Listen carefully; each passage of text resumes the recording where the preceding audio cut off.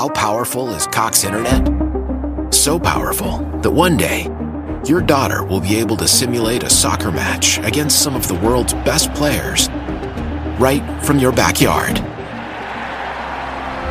Get gig speeds powered by fiber from Cox. It's internet built for tomorrow, today. Internet delivered through Cox's hybrid fiber coax network. Speeds vary and are not guaranteed. Cox terms and other restrictions apply. Why? If you have T-Mobile 5G home internet, you might be hearing this Why? a lot. Why? Every time your internet slows down during the busiest hours. Why? Because your network gives priority to cell phone users. Why? Good question. Why not switch to Cox Internet with 2 times faster download speeds than T-Mobile 5G home internet during peak hours? Okay. Stop the whys and visit cox.com/5G home for details. T-Mobile prioritizes certain T-Mobile phone users over home internet users during times of congestion. Hello, Hainted Loves. Welcome to Homespun Haints Bonus Edition. I'm Becky. And I'm Diana. And today we are going to hear all about some very famous people, I think. Right, Diana? Very famous. Like, so famous. This is the story of the Battle of Blythe Road. I'm sure there are certain people who are like, oh yeah, I know all about the Battle of Blythe Road. And I'm sure there are certain people who won't even know one of these names that we're talking about. But you let us know where you fall on the spectrum. And if you want to know more, you're going to have to research it yourself. Because I read about this in just a few hours, and this is what I gleaned. Okay. So back up. Blythe, is that a place? Blythe Road is a place, actually. It's a place in London that is currently George's Cafe. But before it was George's Cafe, it was the headquarters of the Hermetic Order of the Golden Dawn. Oh, okay. This suddenly got very interesting. Right? Golden Dung? Oh, no. Golden Becky, no. Dong? No, Becky, no. Definitely not. Dong like a ding dong or like a schlong dong? Neither, Becky, no. Golden Just what? no. Don't No. spell it. Smack. D-A-W-N. Oh, Dawn! Yes. Dawn isn't golden, it's the pink. sensible word in this Dawn. in this phrase. I've heard this before, and I've always been wondering, like, why would there be an Order of the Golden Dong? The Society of the Golden Dawn was founded in London in 1888, but some groups today still claim that they have a magical lineage from this society, including a far-right nationalist group from Greece that may or may not want to be called Nazis. It's hard to say. So this went all sorts of different ways after this society kind of disbanded, but it continues on in its various iterations. But back in 1900, there was an epic smackdown that occurred at this location. Are they using dongs? And here's what happened. Between 2 dongs. It was a dong fight. They crossed swords at Blythe Manor. Ooh. So here's what happened. Yes, please do tell. We really need to go deep later, not today. We need to go deep into the women of the Hermetic Order of the Golden Dawn, because Go deep into the women. Sorry. That's why I pronounced that last word very carefully. I know you did. So, I mean, you're talking about this group has female leadership in 1900 London. 1900 London was not a place where females led anything, except for this group. Florence Farr was the moderator there. Annie Horniman was the scribe. Moyna Bergson Mathers and Maud Gonne were major figures of the Hermetic Order of the Golden Dawn, and I have a book that I'm waiting for from the public library to read all about them. But it's taking a little while because apparently the previous checker outer really is really interested in knowing every single detail. Come on. I've been waiting for a month. It's probably lost. It's probably lost, I would guess. Yeah, they're just embarrassed to say it. Anyway, Maud Gonne was the object of obsession of a certain person you might know named W.B. Yeats. Oh, the Irishman! Well, at the time, I think he thought of himself as a Londoner. He was living in London. This is between his Irish youth and his Irish olderness. Oh, okay. So in between, he was a Londoner, and he got so involved into the Hermetic Society of the Golden Dawn that he actually kind of ended up sort of running it for a while there in 1900. They didn't tell me that on the Yeats tour in Ireland. Yeah, I know. All the things you don't know about Yeats, right? He did, in fact, kind of run this order around the turn of the century.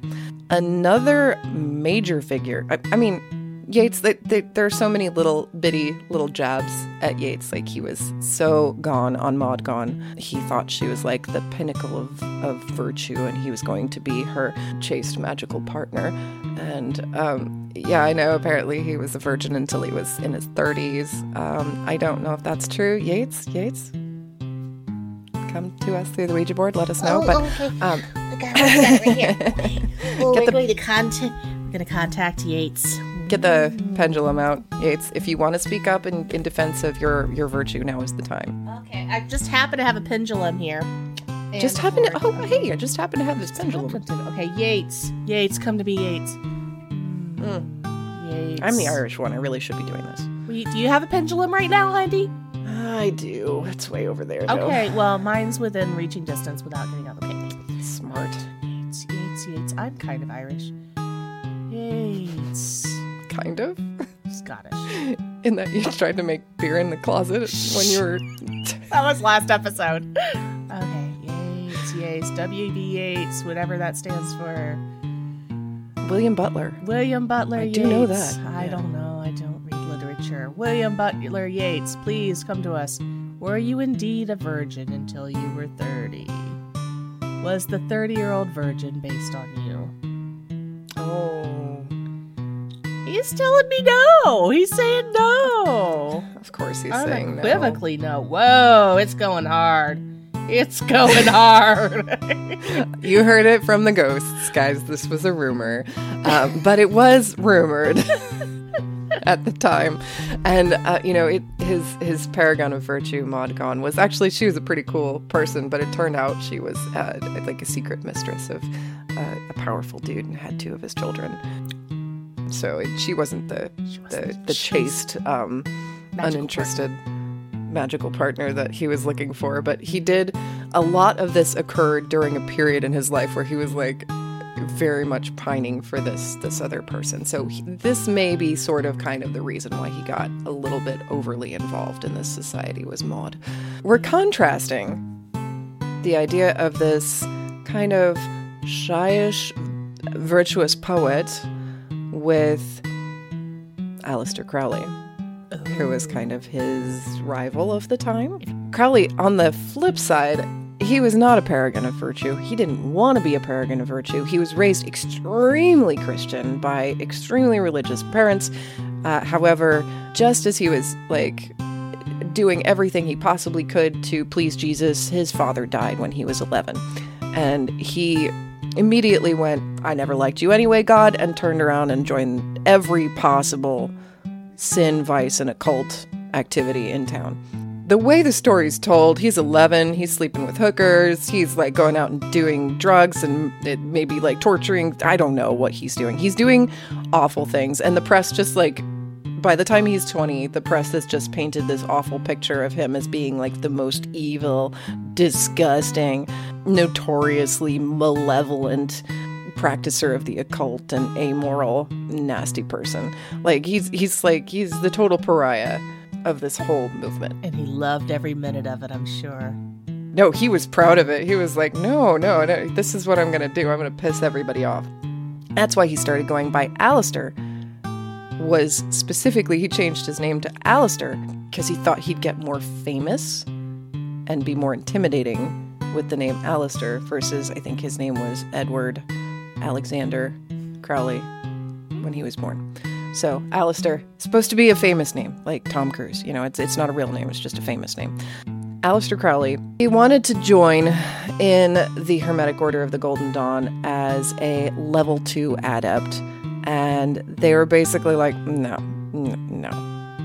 And their excuse at the time was, we're afraid that he will profane the name of magic and use his magic against the the benefit of humanity. He's an evil, corrupt person. We cannot make him an adept. Others say it was because he was leftist and anti-Christian and bisexual and all these other things that at the time society was like, maybe we should just make up excuses and just exclude him. So there was a schism in between Crowley and Yeats's groups because Crowley couldn't get anywhere with the Hermetic Order. He went to Paris and studied under a magician named Mathers.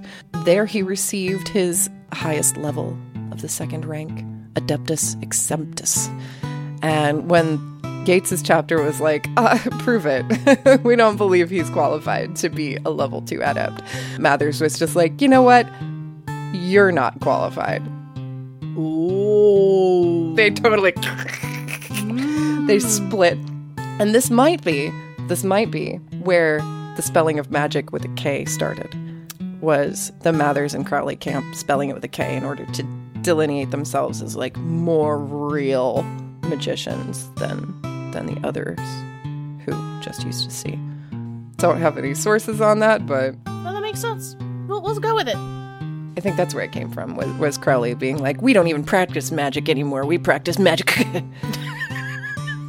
because we're better than you. And that was just the vague feeling that everybody in both sides ended up with by the time this fateful day in the year 1900 came about. So the London chapter is holding just a normal meeting. They're like, could you please read the minutes, Annie Hornman? It's just a boring meeting, whatever. When all of a sudden, in the street below, shouting is heard. And they peer out the window of their second floor. Well, I mean, it's a temple. The Temple of the Golden Dawn, but it's really just like the upper apartment above a cafe. But, they called it a temple. So they peer out the window of their temple, and what they see is Aleister Crowley wearing full tartan kilt and a hood with a giant head of Osiris on the top.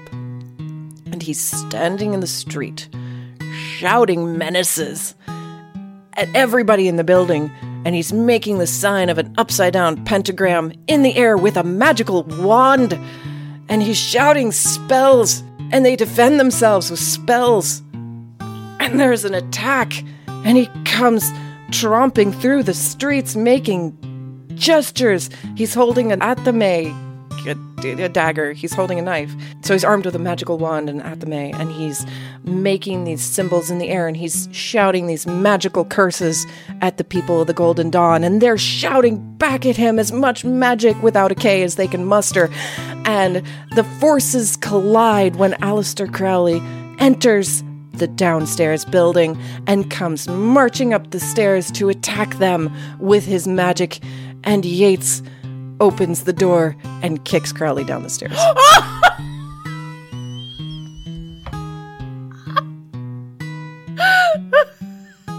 Take that in your K. Whoa! So I'm trying to visualize this. He's dressed in a full Scottish tartan and like kilt and the knee socks with the little feathers on the side and the loafers and the whole... And some kind of a robe with the head of Osiris on the top. Like, what? Why that amalgam? That's like a really weird Celtic Egyptian thing. Osiris is green. Is that why? I think his plan was, when in doubt, freak him out. Like, he was just like, what can I do to make them think that I have more knowledge and more skill and power than they do? I know. I'll mix together all of these strange symbols that they've never thought to mix together before, and maybe they'll be freaked out. Or maybe he really did have a very specific logic.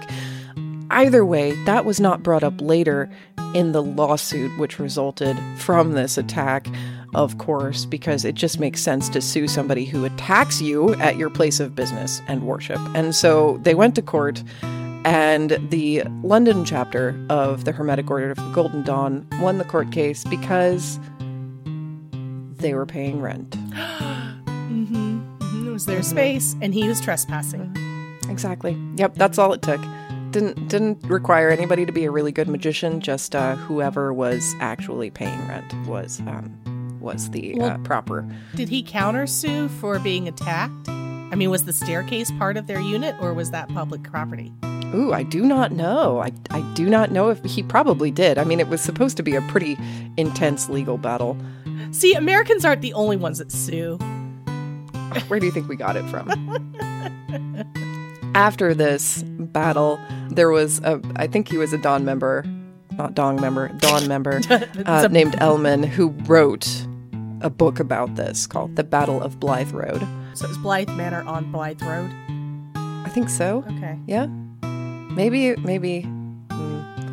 I'm misquoting when I say manor, Becky. I'm not sure. I mean, are you thinking of Bly Manor, like that Netflix series? Yeah, it might be. It might be just the Battle of Blythe Road. Okay. So let's change this. It's the Battle of Blythe Road. Okay, just forget everything you heard with the word manor. Go back in your brain and just forget everything. None of this is worth your brain space. Trust me. Oh, I think this is fascinating. I can't wait to see a photo of Crowley in his kilt and Osiris hoodie. This sounds pretty amazing. funny. Have you seen photos? Are there photos? Yes, I've seen images that that definitely indicate that this guy was definitely thinking when in doubt, freak him out, because he's intense. He's got those eyes, those Aleister Crowley eyes. Okay. So after the battle, the war did not end. Crowley still relocated to London from Paris. He still went about London attempting to recruit people to his side, and the whole while W.B. Yeats is valiantly fighting him with magic as best he possibly can without a K. So he put spells that were supposed to exorcise the evil from Crowley and cause him to be harmless. Yeats attempted spells to stop him from recruiting victims throughout London. He also implemented a mystical spell to call a vampire to Crowley's bedside to tear his flesh while he slept so he would not get good sleep. And none of it worked, apparently. No, he was well, as you know by now, he's pretty successful and pretty famous. Yeah. He also burned like every bridge he ever made. As soon as he denounced his own dad and denounced his own name, he was just like, I don't care about anybody. No, the one thing you'll never hear Crowley say is, I had lunch with an old friend.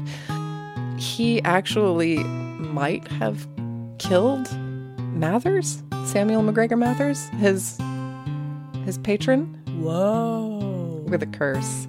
Because Mathers died mysteriously in 1918. Although influenza was sweeping the continent at the time, it's been suggested that it was probably a curse placed by Crowley himself. I curse you to catch influenza during the epidemic. It's all me. So Moina Bergson Mathers, I think a relation of Mathers? I'm not sure. Same last name. Thought that it was too much astral projection that killed MacGregor Mathers. He just did too much astral projecting. Did you see the sparrows? No. Remember that from Sabrina? No, I didn't watch Sabrina. Oh, God, Diana. Man. Yeah, so every time they astral project, the sparrows come to take their souls away because they think they're dead, so they have to be very careful when they astral project in Sabrina. That's why they have cats. Now I understand. Okay. No, I like that. That's good.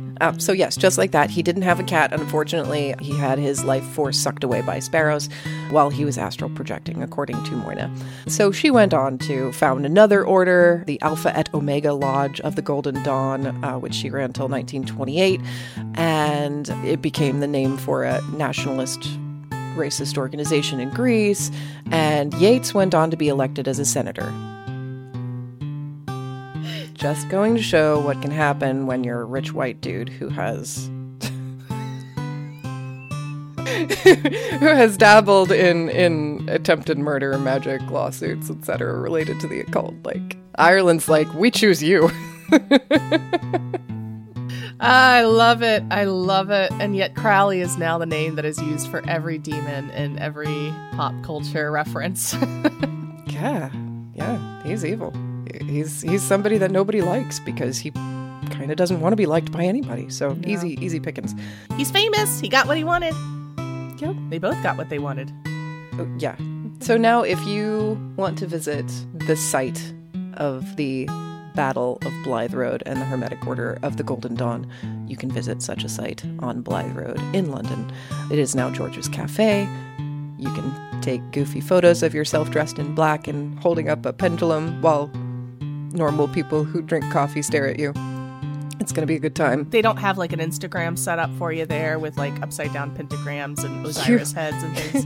Missing a business opportunity, in my opinion. George's Cafe, get on this. I would pay you for admission. Come on. I mean, Roswell, New Mexico has totally embraced the alien thing. You guys should get on this.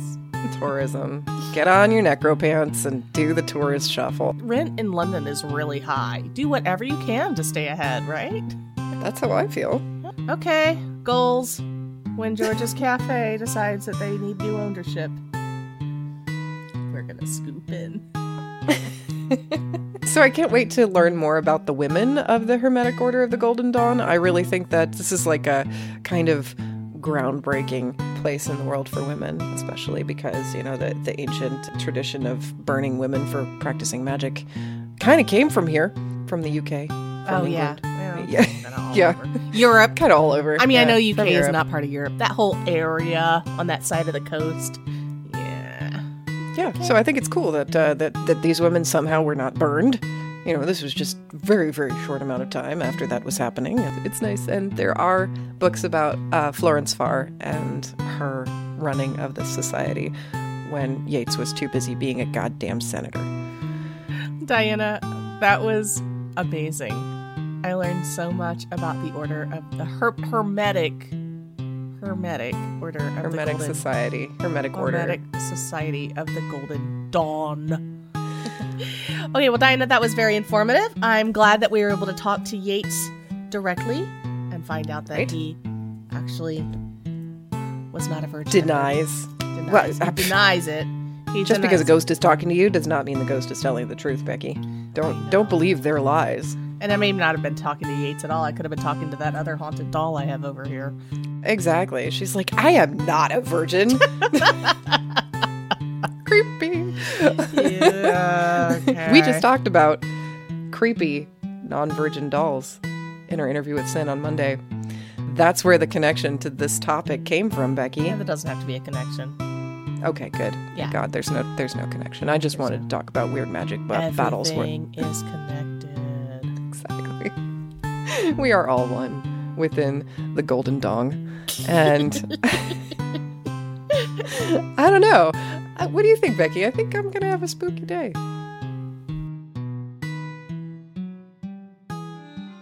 Homespun Haints is hosted by Becky Kielimnik and Diana Doty, and produced by Homespun Haints Media LLC.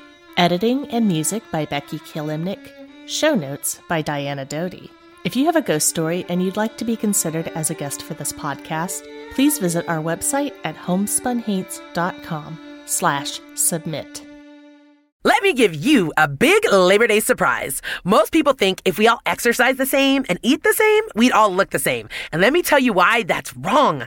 Your body is unique and your metabolism is unique. I'm Lacey Green and I'm a super trainer at Body. That's BODI.com. And you can't see me, but I don't look like your average personal trainer. I'm curvy and I'm proud of it. So I created a program for beginners only on the Body app to show people like us how to get incredible results and be our version of happy and healthy. This isn't just workout videos. It's people like you and me. It's community. It's incredible trainers. It's easy to follow nutrition and mindset experts to help you reduce stress and just feel better. And you can get started with my new program called For Beginners Only. Now, here's the big surprise. If you go to body.com right now, that's BODI.com, not only can you get everything Body has to offer at 50% off with an annual membership, you'll also get an additional 20% off, but only during Labor Day weekend. Let's do this together. Go to body.com. That's body with an I.com. Deep in the bowels of Oklahoma exists a passageway that has remained locked for decades, untouched by mortals.